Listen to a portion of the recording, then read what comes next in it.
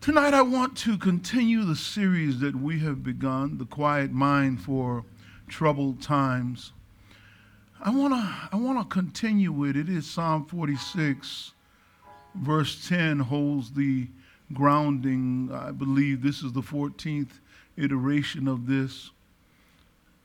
Prayerfully, when this is over, we'll turn it into a pamphlet or book or something to distribute it to you so you can have it to go over. And I know a lot of the concepts have come fast and quick. Verse 10 says, "Be still and know that I am God." Be still and know that I am God. You know, one of the things that's been on my mind, given all that's going on in the world today, I've been thinking a lot about the love of God and what that love means for us. And I've really been determinative in my spirit to see if I could unpack what the love of God looks like and how essential love is to ministry and to our daily lives. I believe that we have lived so much of our lives in the pursuit of our own happiness agendas, much of which was not based on love, but on materialism or some sort of lust, some sort of desire, some sort of envy of what a neighbor had. We spend a lot of our lives going after things. We become unspiritual. We become self. We become ego. And the ego begins to drive the train of our lives, so that the ego-driven train makes us think about me, myself, and I. And that the trinity of me, myself, and I is the only one that really counts.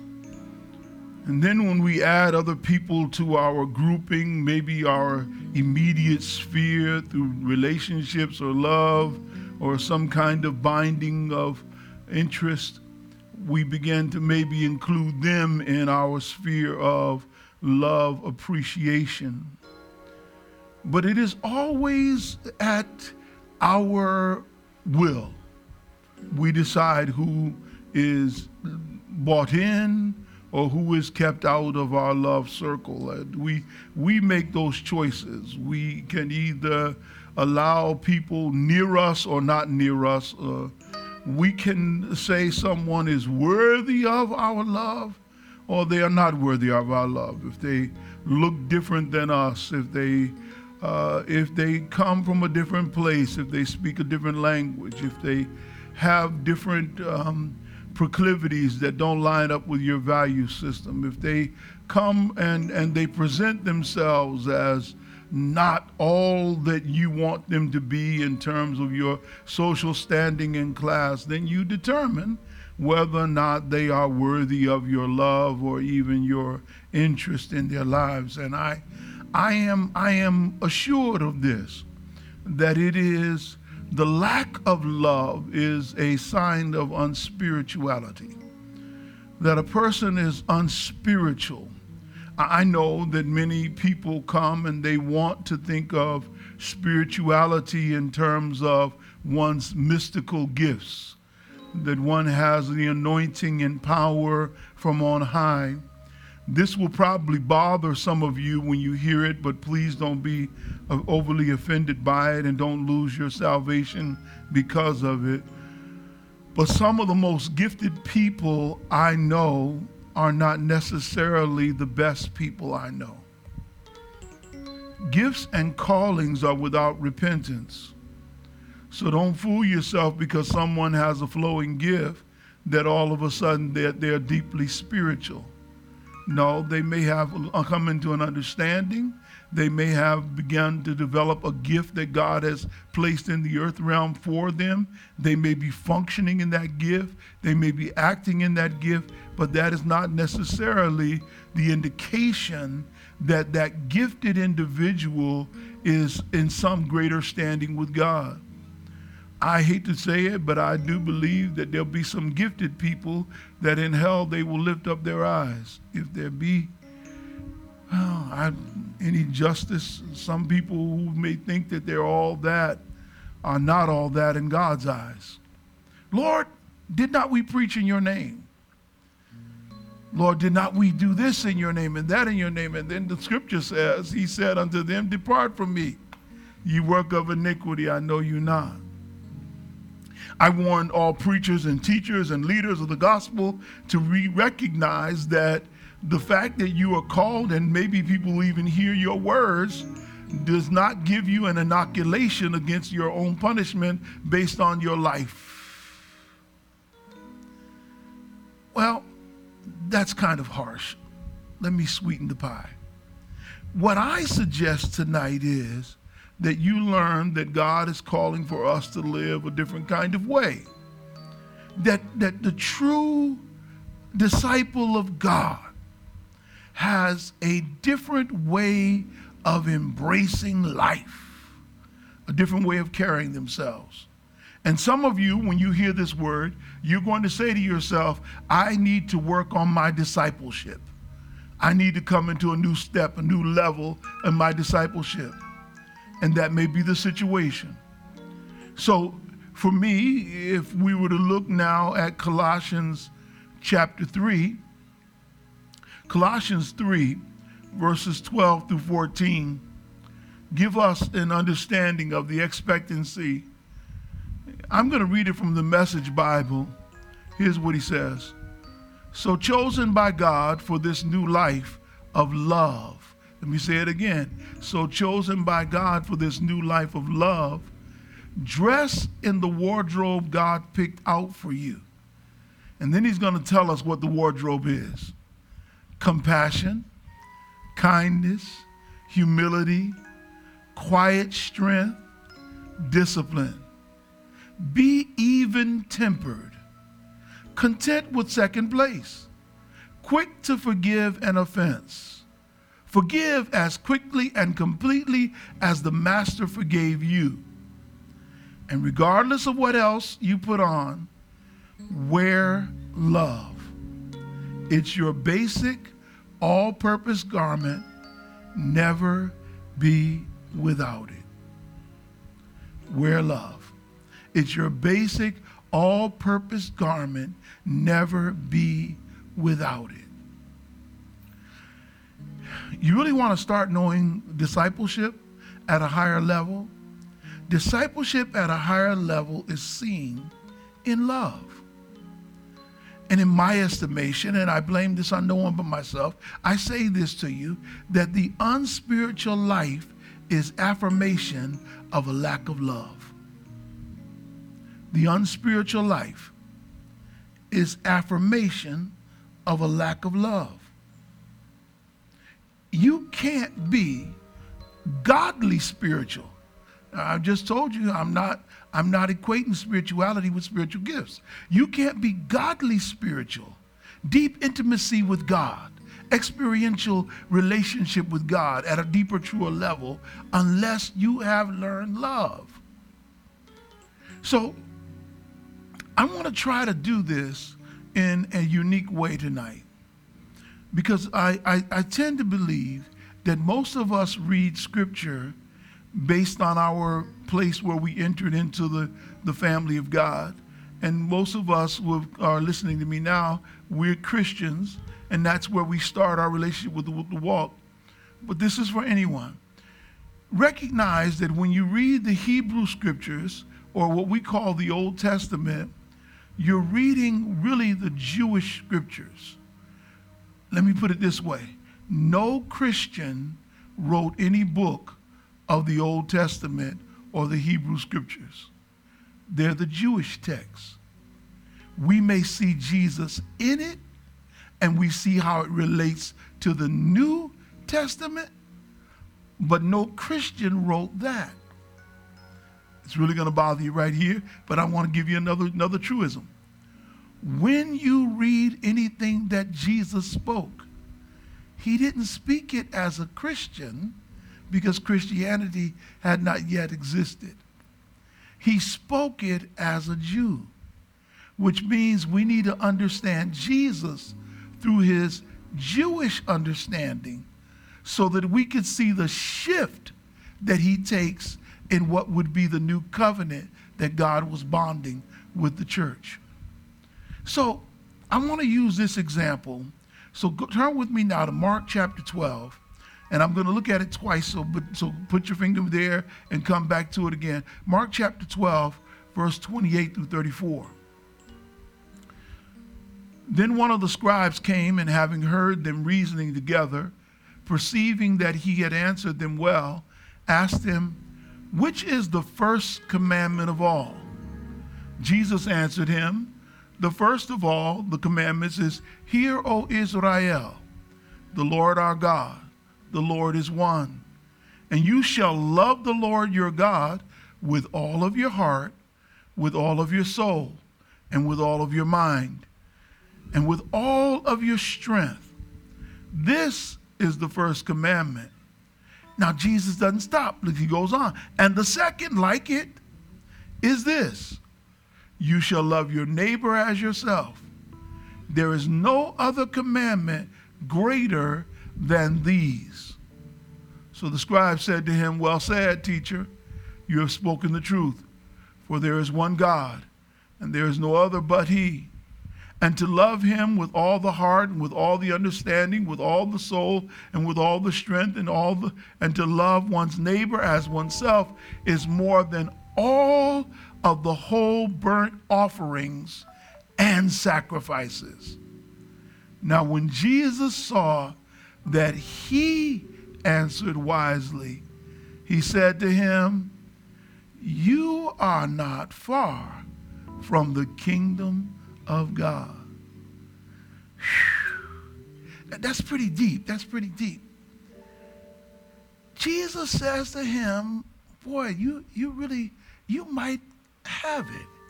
You're close to a deeper understanding just by the way you spun back to me what I just said to you, with an understanding of his truth. Because notice the young man added to it. He said, "This is more than the whole burnt offerings and sacrifice." The young man seems to understand that if one were to live this love ethic that Jesus was expounding, that it was greater than everything the burnt offering or sacrifice would bringing one into relationship with God.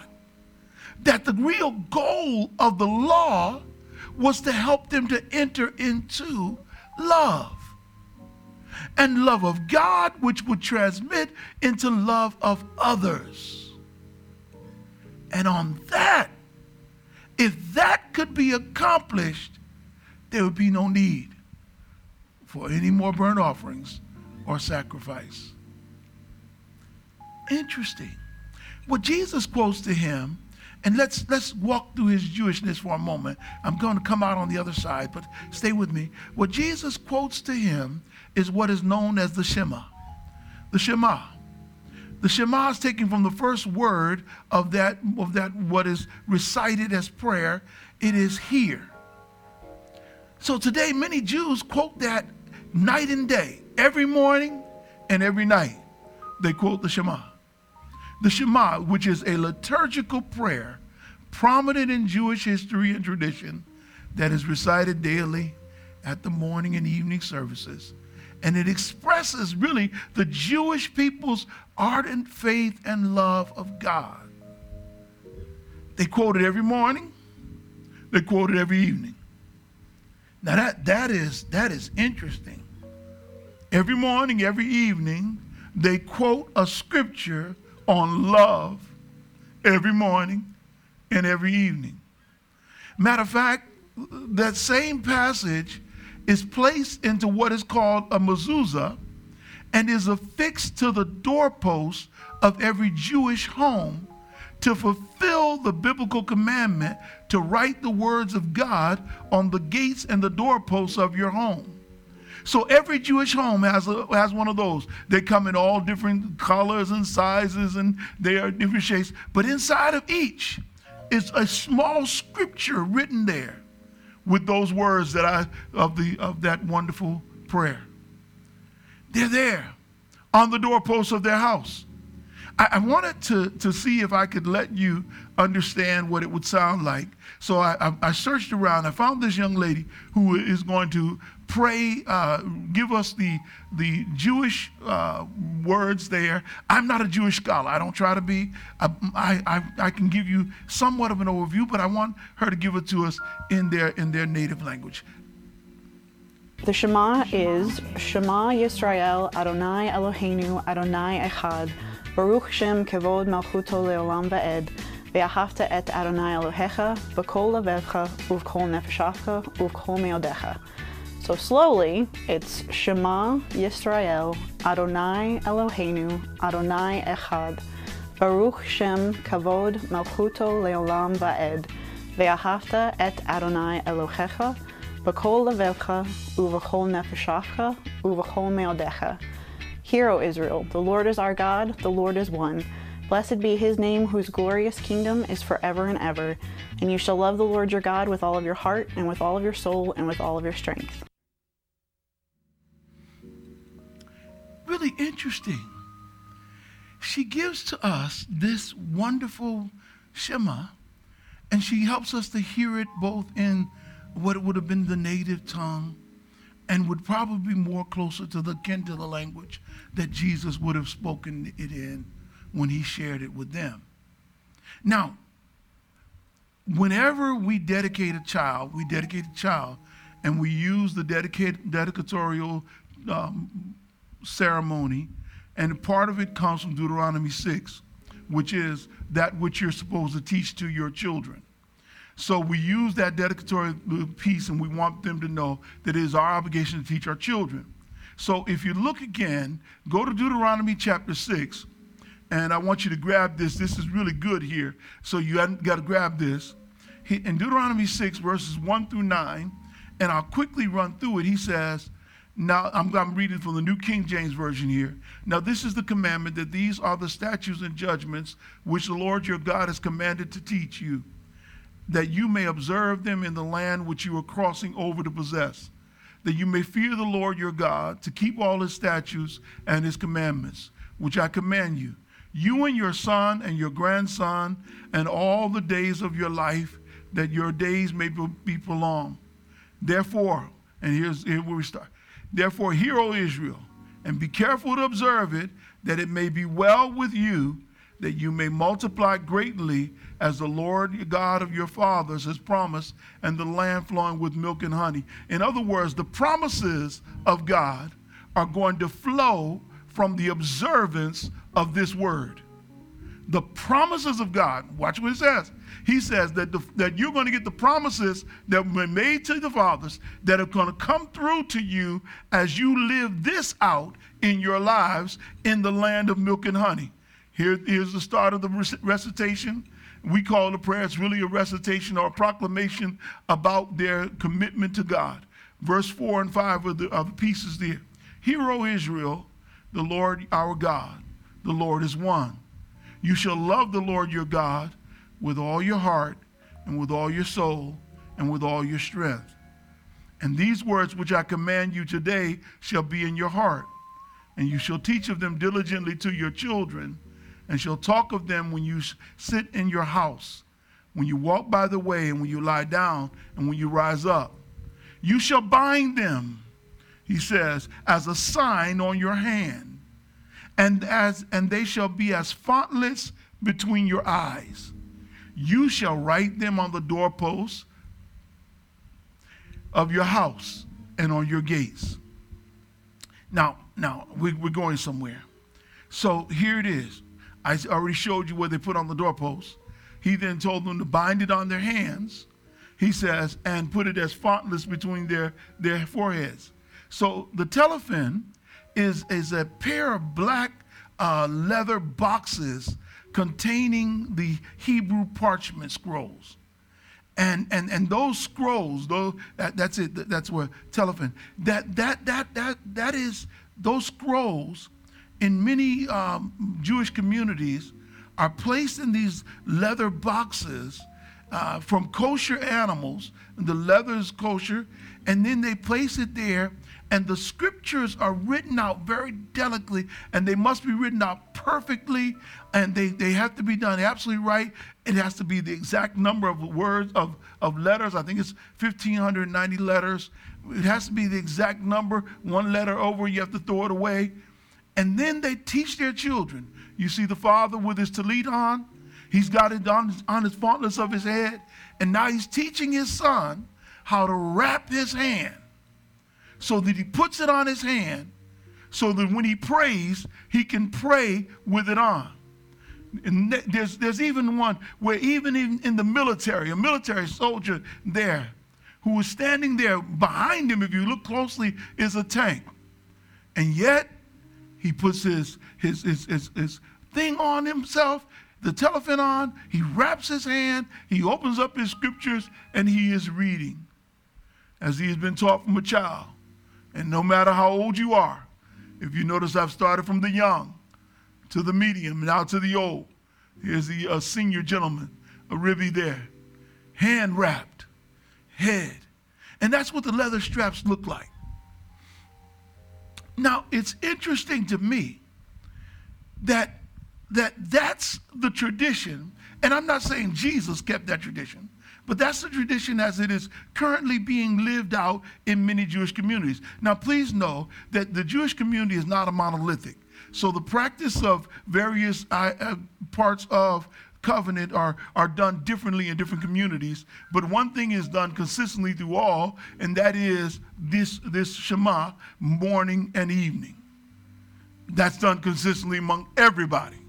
Everybody does that. How the other parts get practiced, whether they rap every time that they pray in the morning or not, depends on the community they're from. But what is interesting to me is what happens in this text as Jesus responds. So let's go back and revisit it, because you'll see it now, I believe. The question in verse 28, if you look at the text, this is Mark 12, verse 28. Mark 12, verse 28. The question is, which is the first commandment of all? That's the question. Which is the first commandment? Jesus' response is, this is the first commandment. Hear, O Israel, the Lord of God, the Lord is one, and you shall love the Lord your God with all your heart, with all your soul, with all your mind, and all your strength. This is the first commandment. End of statement. I've given you your answer, but Jesus doesn't stop. He says, and the second, like it, is this. That's the first, but this second is just as important and must be elevated with the first commandment. Watch where we're going here. He says, in the second, which is like it, you shall love your neighbor as yourself. He says, then there is no other commandment greater than, not the first, but the first and second combined, than these. So that it is the proclamation of monotheism. The Lord our God is one. It is the proclamation that we are to love God with all of our hearts, minds, and souls. But then that final part for us is that we are to then extend the love of God to everyone, to love our neighbor as ourselves. Now this is where it gets interesting. This is why Jesus, when the young man comes back, if you're paying close attention here, when the young man comes back and he says to him, well said, teacher, you've spoken the truth, for there is one God, and there's no other but, and to love him with all the heart and with all the understanding, with all the soul and with all the strength, and to love one's neighbor as oneself is more than all the whole burnt offerings and sacrifices. This young man has now walked in an interpretation of the Shema.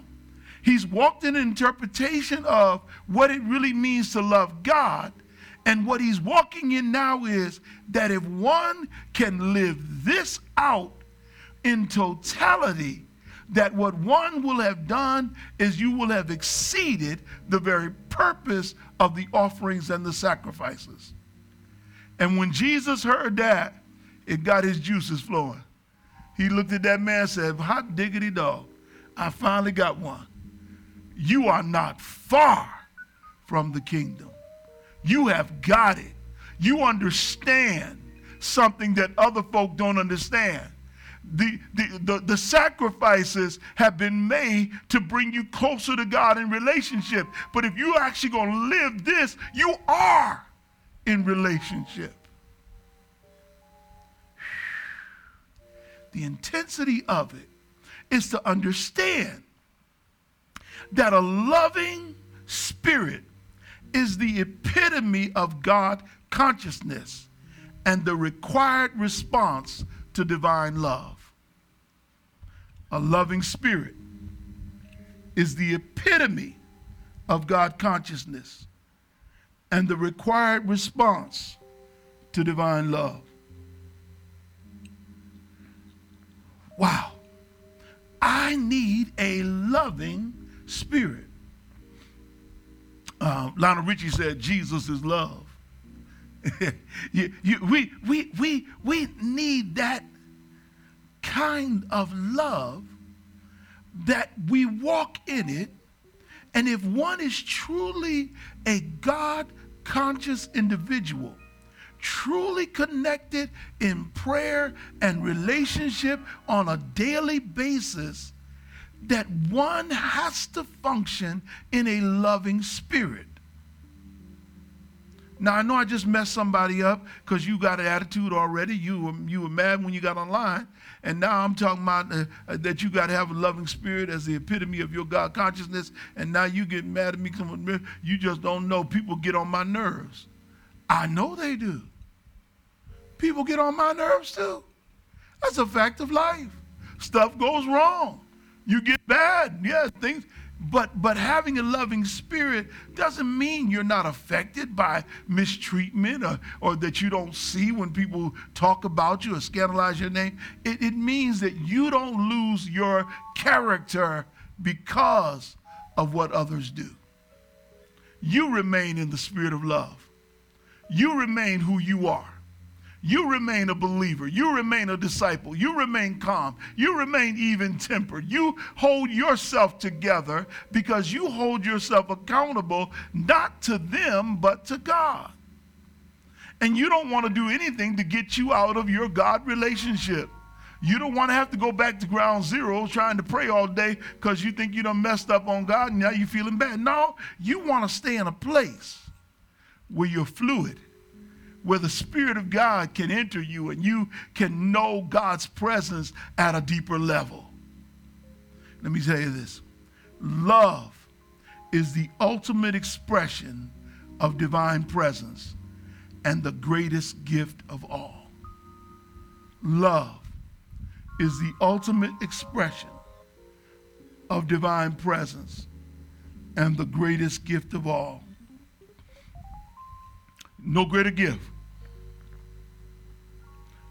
I love you, Lord, today because you cared for me in such a special way. That's why I praise you and I lift you up and I magnify your name. That's why my heart is filled with praise. Oh, wait. I love you. I love you. I love you, Lord, today because you cared for me in such a special way. That's why I praise you and I lift you up and I magnify your name. That's why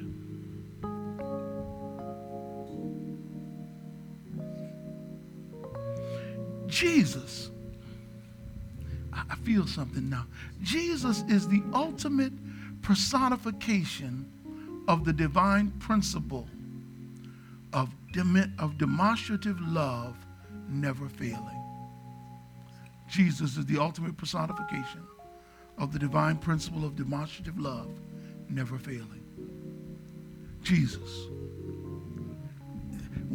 When I said he's love, he's the ultimate personification.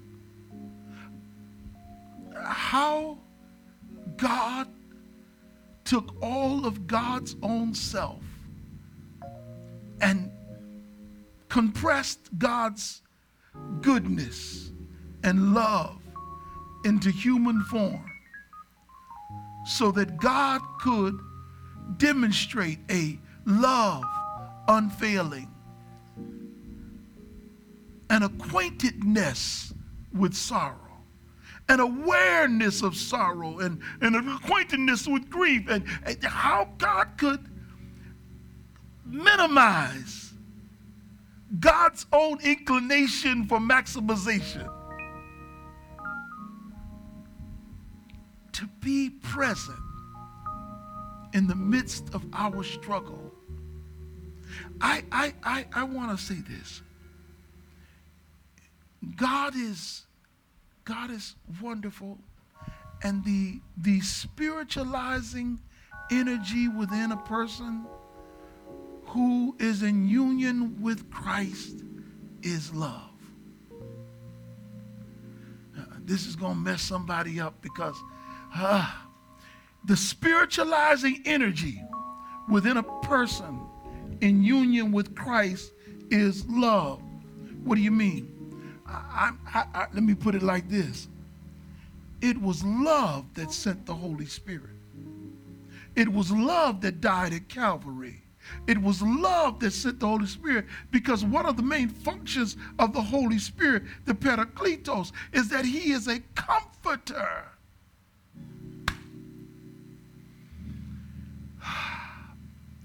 And it is love that comforts us.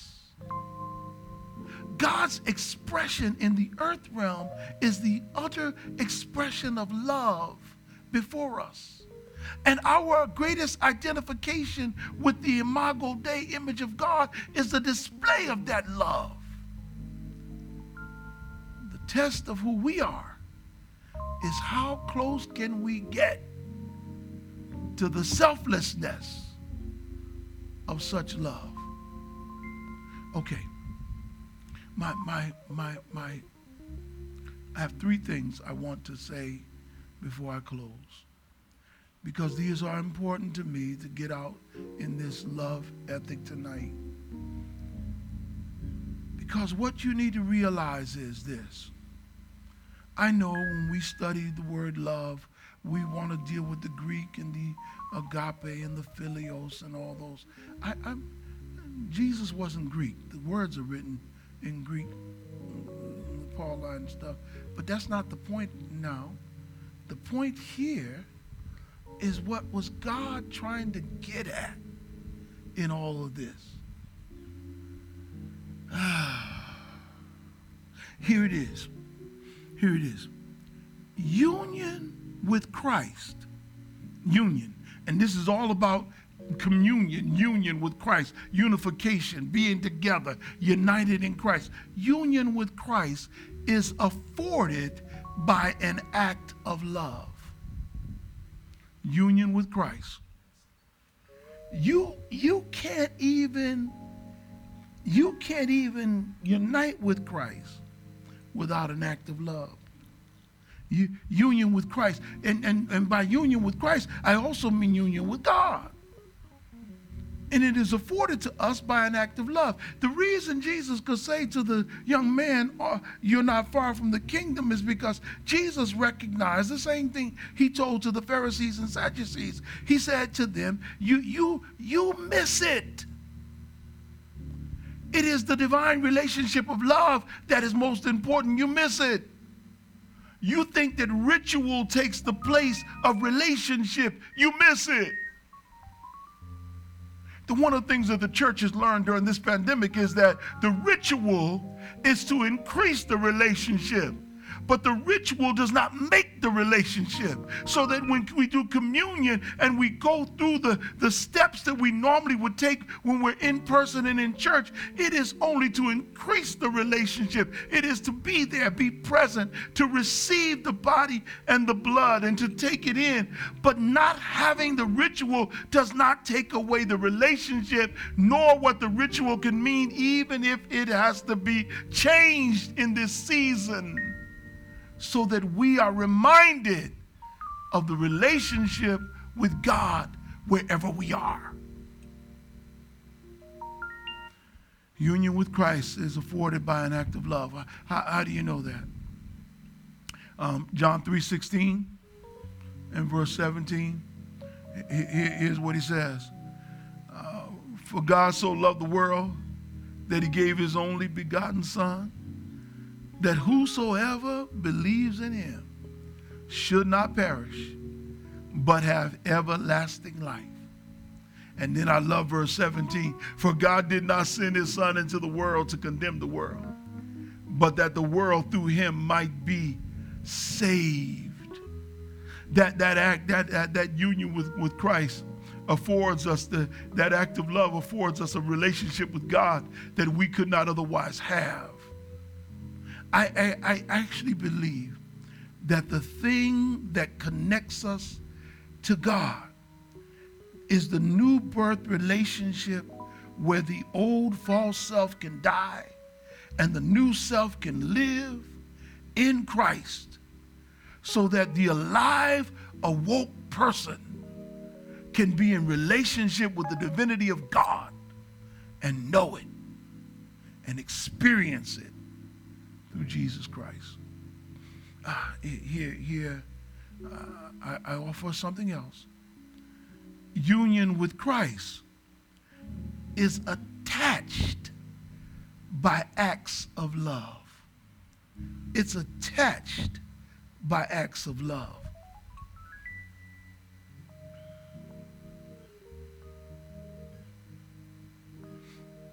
I don't have time to read it all. I wish I did. But to get down Romans 8, verse 31 through 39, I might skim read a little bit of it. Romans 8, when you get it, ooh, this is so good. Oh my God. I'm gonna skip down. I'm gonna skim down. Verse 35. Verse 35. I'm gonna jump down to verse 35. He says, who shall ever separate us from what? The love of Christ. Well, if it wasn't that important, why we worry about being separated? He said, who shall separate us? We have been attached by this love. He says, I tell you what, will tribulation or distress or persecution or famine or nakedness or danger or sword, just as it is written and forever remains written, for your sake we are put to death all day long. We are regarded as sheep for the slaughter. Yet in all these things we are more than conquerors. Somebody ought to be shouting right there. No matter what I go through, I'm still a conqueror, and gain an overwhelming victory through him who loved us so much that he died for us. For I am convinced and continue to be convinced beyond any doubt that neither death nor life, nor angels, nor principalities, nor things present and threatening, nor things to come, nor powers, nor height, nor depth, nor any other created thing will be able to separate us from the unlimited love of God, which is in Christ Jesus our Lord. The unlimited love of God, which is embodied in Christ Jesus our Lord. Unlimited love. Oh, what love he had for me, that he would give his life.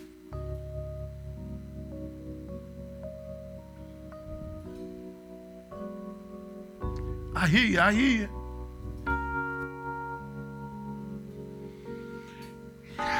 He had for me. Now, here's where I'm going to start wrapping it up. I'm going now to this last little section. I'm gonna try not to stay in too long, but I gotta get you. I gotta put this out here, because it might bother somebody, but I want you to come back home.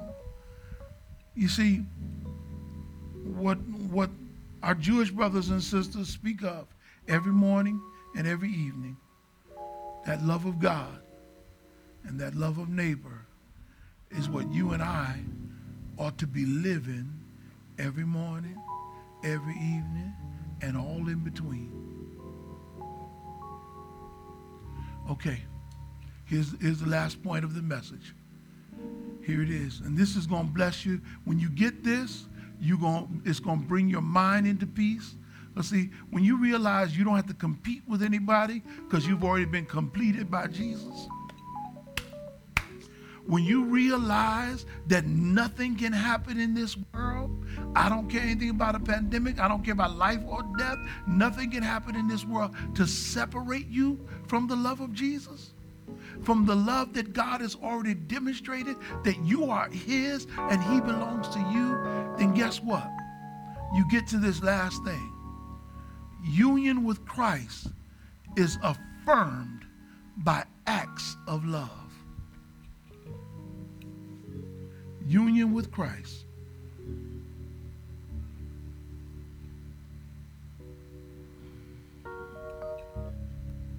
I'm just so grateful for all y'all in the chat rooms. I'm just typing these things up. I see you over there. Y'all doing such a great job. Keep on putting them in there. Putting them in. Minister Sharice should just be typing away and getting that. Keep putting these down. Keep putting them down. Union with Christ is affiliated, is affirmed by acts of love. Okay, let me give you a couple scriptures to back my point up. John chapter 13, verse 34 and 35. Sometimes you need to just read the whole of John 13. Just read it for yourself. Get some edification. Listen. John chapter 13, 34, 35.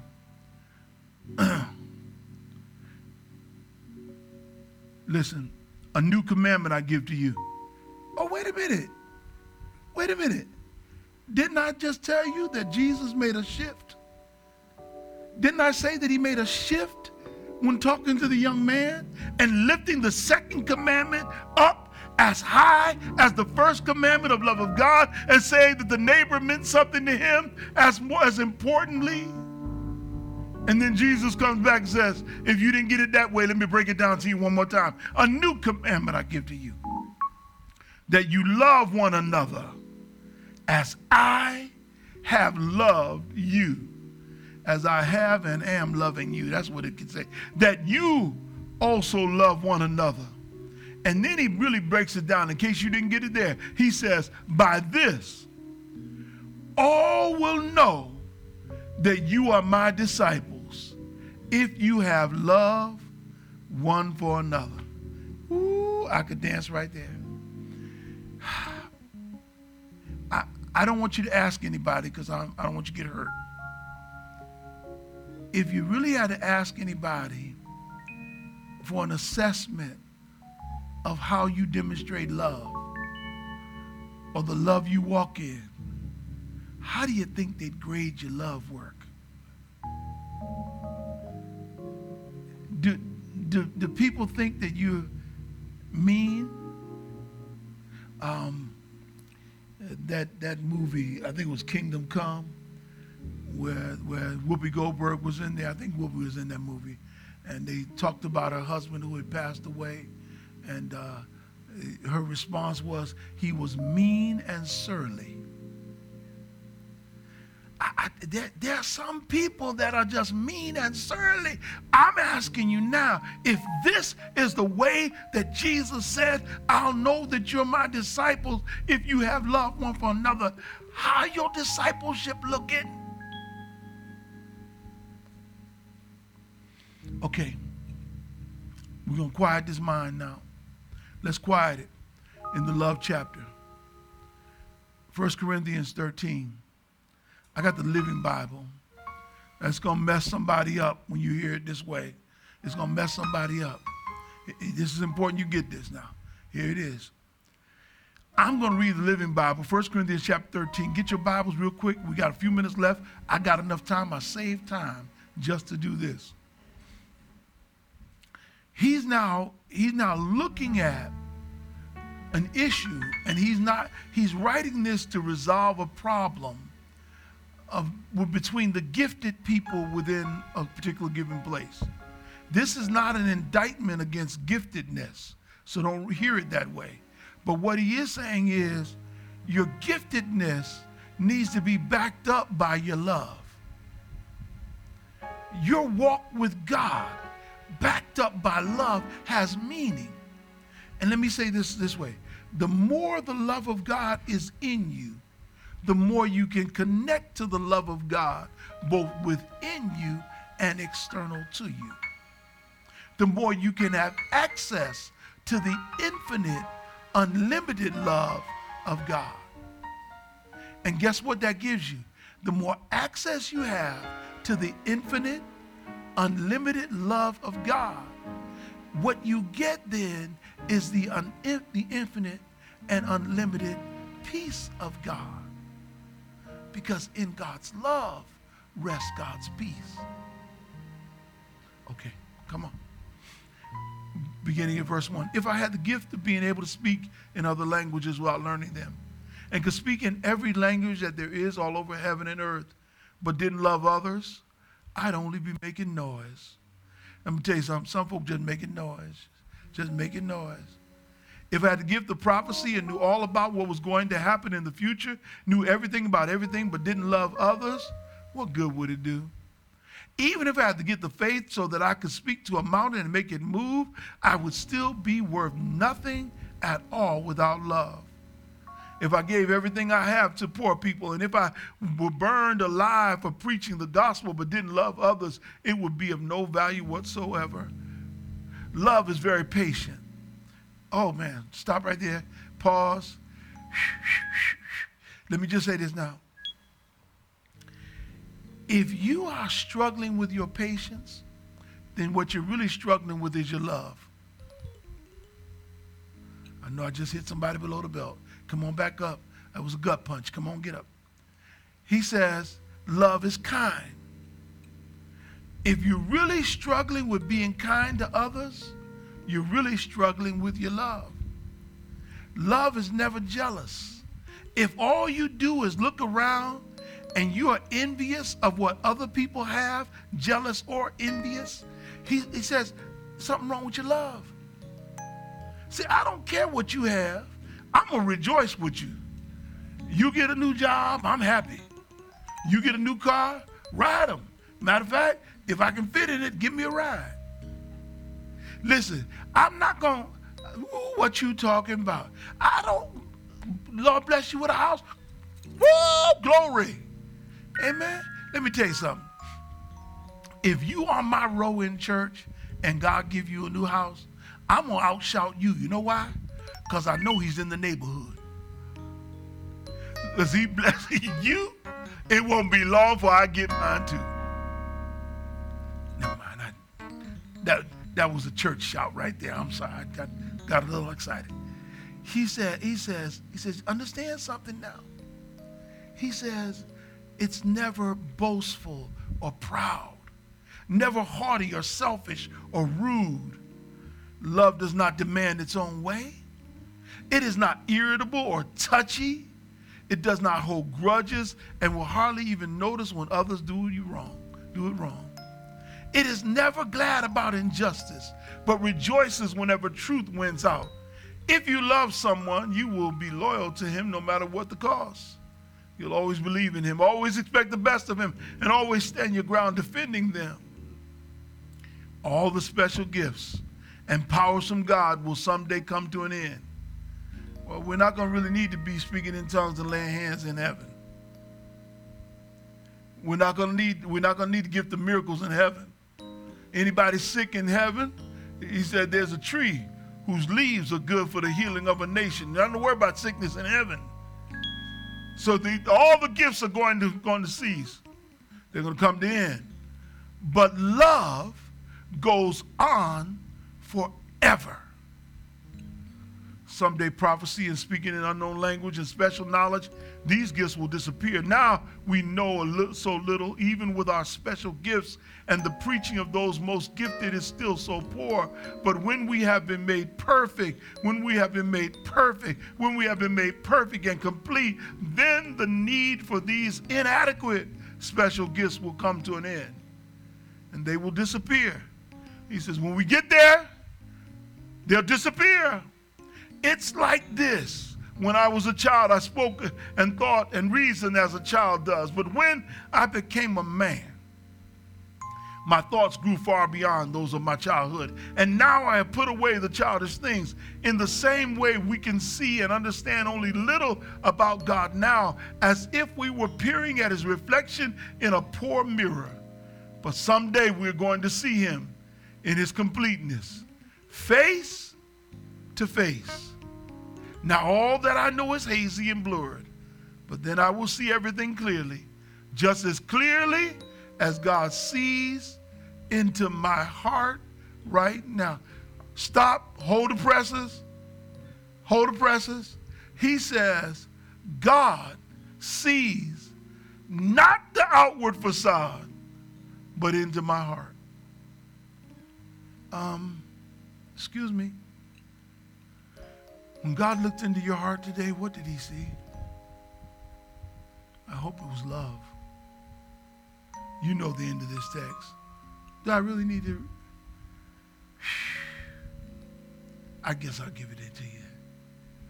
There are three things that remain: faith, hope, and love. And the greatest of these is love. You need to put on your sheet and remind yourself that love goes on forever. Love goes on forever. Forever. Because love is from everlasting to everlasting. It existed before the world, and it will exist when this time-space world comes to its end. Because we have been created in love. And so too is his entire creation, with which we have been given stewardship of. And it is an understanding of love at that level that lets us understand the desire of God to be in loving relationship with us and to spend time with us and to grant us the peace of the relationship, because we can have total peace wrapped up, tied up, tangled up in divine love. And there's nothing more important than the peace of God, which surpasses all understanding, which is in love. Guess what?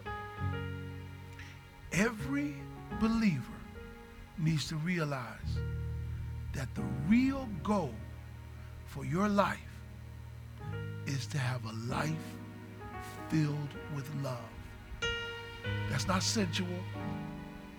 That's not friendship. No. Those things are part of the living of this natural life. No, the love he's talking about is that love that created all and that sustains all and that will see you through all and will give you peace in the midst of it all. Guess what, y'all? I'm a fan of BLM, Black Lives Matter, but I came to tell y'all tonight, love matters.